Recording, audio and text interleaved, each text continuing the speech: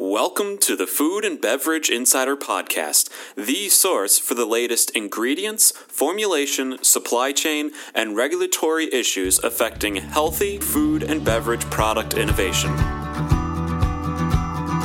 Today's host is Judy Bizzozero, Editor-in-Chief.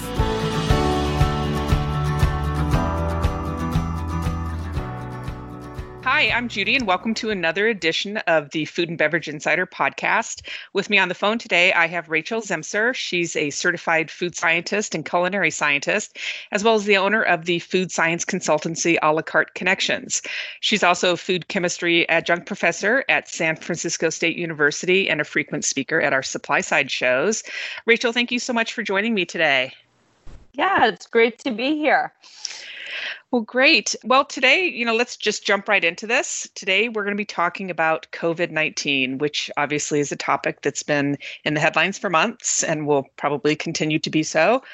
Businesses of all types are being negatively impacted by the coronavirus, and food and beverage industry is not immune to that. It seems we're witnessing a fundamental shift in the business model, and this pandemic is touching every aspect of the food market, from the farmers to the ingredient supply chain, processors, manufacturers, and distribution. We've also had many important industry events and trade shows canceled. Many of these are ingredient-centric, which is the lifeblood of the food and product development equation. This must be incredibly frustrating for you as a food scientist. Yeah, it's actually it's been a very sad year for myself and all the other food scientists who love and going to all of the trade shows out there. We need these trade shows to be able to interact with our ingredient suppliers and to learn about what's new and what are the hot topics and what technology is emerging and so on. So yeah, it's going to be it's a difficult year that we have to miss out on all these shows, but I think it'll just make us appreciate the shows even more when we get to go back to them once everything reopens. So, this shift, as a food scientist, we need food. You are still, developing new prototypes, new products. You're working with companies large and small. How has this really affected your day-to-day business? So,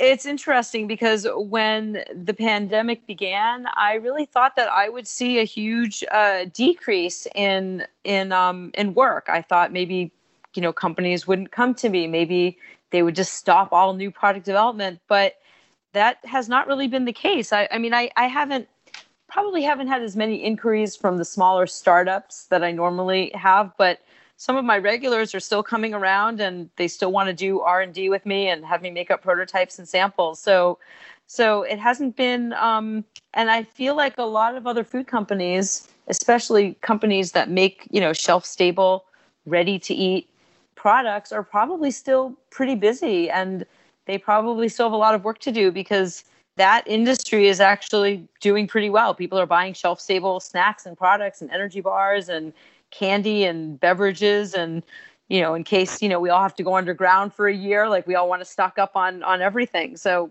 we're all making these products. I think we're continuing to make these products. So to make these products, you need ingredients. And how are you getting your hands on these ingredients? What are the challenges that you're facing in terms of supply chain, so to speak?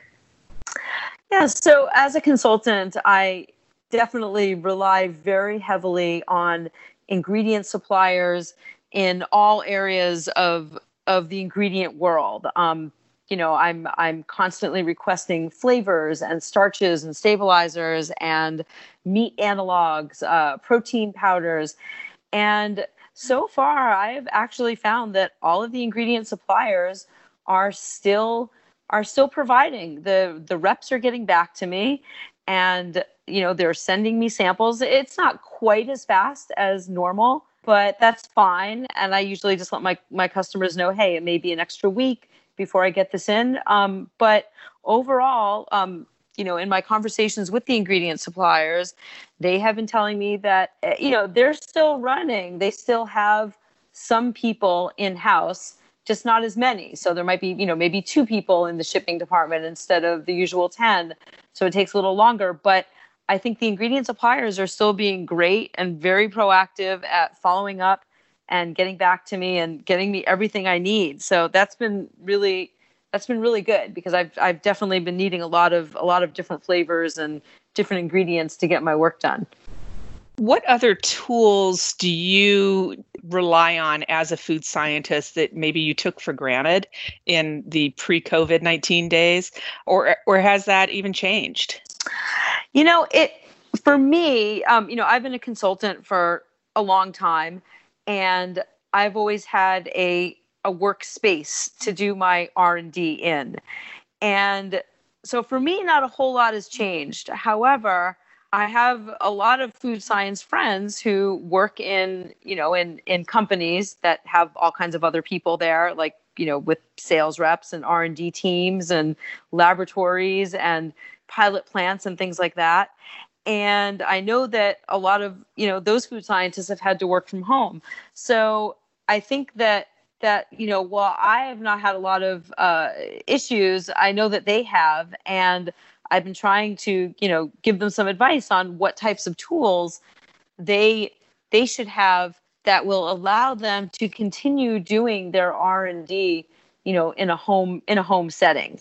And I actually put together a little list of just the basics. As a food scientist, especially a product developer, I'm not, I don't need like a gas chromatograph or any, pieces of extremely expensive, large equipment filling up rooms. I really just need the basics to do, formulation and R&D work. Kitchen type tools, really, just slightly more sophisticated tools. And, the scale, if someone has a scale, a really good scale that goes out to the, to the 100th decimal point, and that usually can weigh up to 500 or 1,000 grams, that's key. That's probably the most important thing that a food scientist could have at home to keep on doing their R&D. And everything else can really be bought online or provided by the company, including things like disposable plastic pipettes, a pH meter, a refractometer, lots of benchtop models for those that are just a couple $100 a piece. Having some boxes and ice packs for shipping out samples quickly. It's really quite doable, I think, for food scientists to work from home if they have enough space to do it in. And I know that a lot of food companies are usually located in areas that are much more affordable to live in than the Bay Area. So most people live in probably larger houses than I do and have either a basement or a corner of a garage or a portion of the kitchen that they can just kind of clear out and set up for their own experimentation. Okay, great. And thank you, for what you're doing. And thank you to the, thousands of others like yourself that are keeping our industry rolling. The customers that you're working with, that you're consulting with, are they requesting any particular type of food category, whether it be a nutrition bar, a snack, a protein shake? Have you seen any of those requests shift to maybe foods or beverages with more immunity properties, more, maybe weight management? I know that there's a lot of eating going on at home and a lot of alcohol consumption. So I'm just wondering if you've seen a shift in the patterns of requests that you're getting from your customers. I haven't really seen any big shifts to products that would somehow be more aligned with what's going on right now. But I am seeing, probably, the trends of just looking for more, for shelf stable, healthy, on the go products that have a long shelf life. That continues to be a pretty popular request more than ever. Definitely seeing a lot more requests of, can you put more caffeine in this? That's been a very big trend, is jacking up the food with lots of extra caffeine. I don't know where that came from. I guess people just don't necessarily want to drink the caffeine, or they don't want super high sugar caffeinated drinks. They want more healthy caffeinated type products like caffeine and an energy bar, that kind of thing. What else was on your list, Rachel, of things to chat about? I just wanted to relay the the concept that food science work can be done at home, and suppliers are out there and they're ready to to provide ingredients to us. And while there's a bit of a slowdown, it's not it's not that slow. It's maybe like you might need to kind of balance in an extra week or so to get things to arrive when you need them.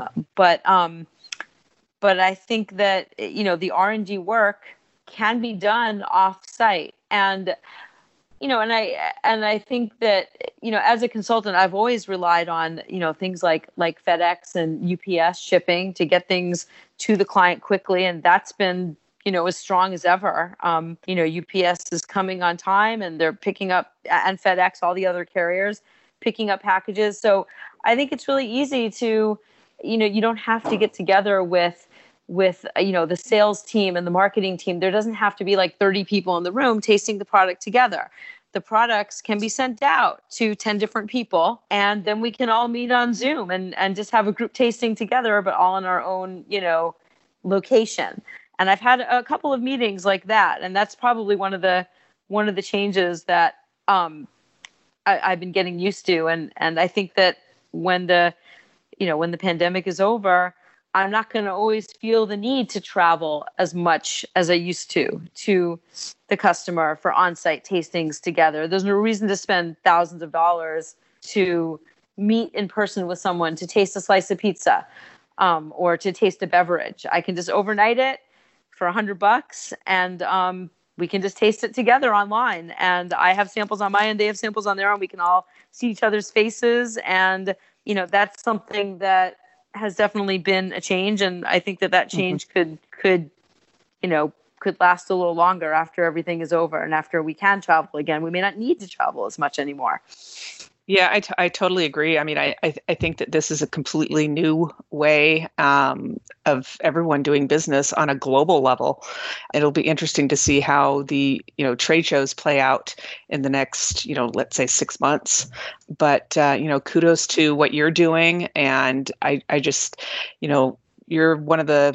you're the lifeblood of this food and beverage industry, and we appreciate everything that you do. Yeah, no, I appreciate, all the suppliers coming through for us. And I'm sure that I don't know how other larger companies are operating right now, but hopefully I'm sure if the suppliers are giving me a consultant, the same love as attention as they've always given me, they must be giving the same to, all the Krafts and the Nabiscos and Unilevers and larger companies that are actually, buying lots of ingredients for production. I usually just request samples, but yeah, so everybody's been great. I mean, all of the external resources are there to keep product development going in all the different, parts of the food industry. Yeah, and I think a lot of the companies are working, even competitors are working together to, join forces and help other companies, get through this blip on the radar, so to speak. And, we're all in this to make better food for more people and, leave this planet in a better place. So with that, I thank you so much for being with me here on the phone, and hopefully I'll get to see you in person soon. And, again, as you said, it product development will go on. It is going on, and it's just going on in a different manner than what we're used to. No, absolutely. And it can be done, and it can be done at home, and the work can just keep on going with minimal investments. Awesome. Great. Thank you so much, Rachel. And we look forward to seeing you soon.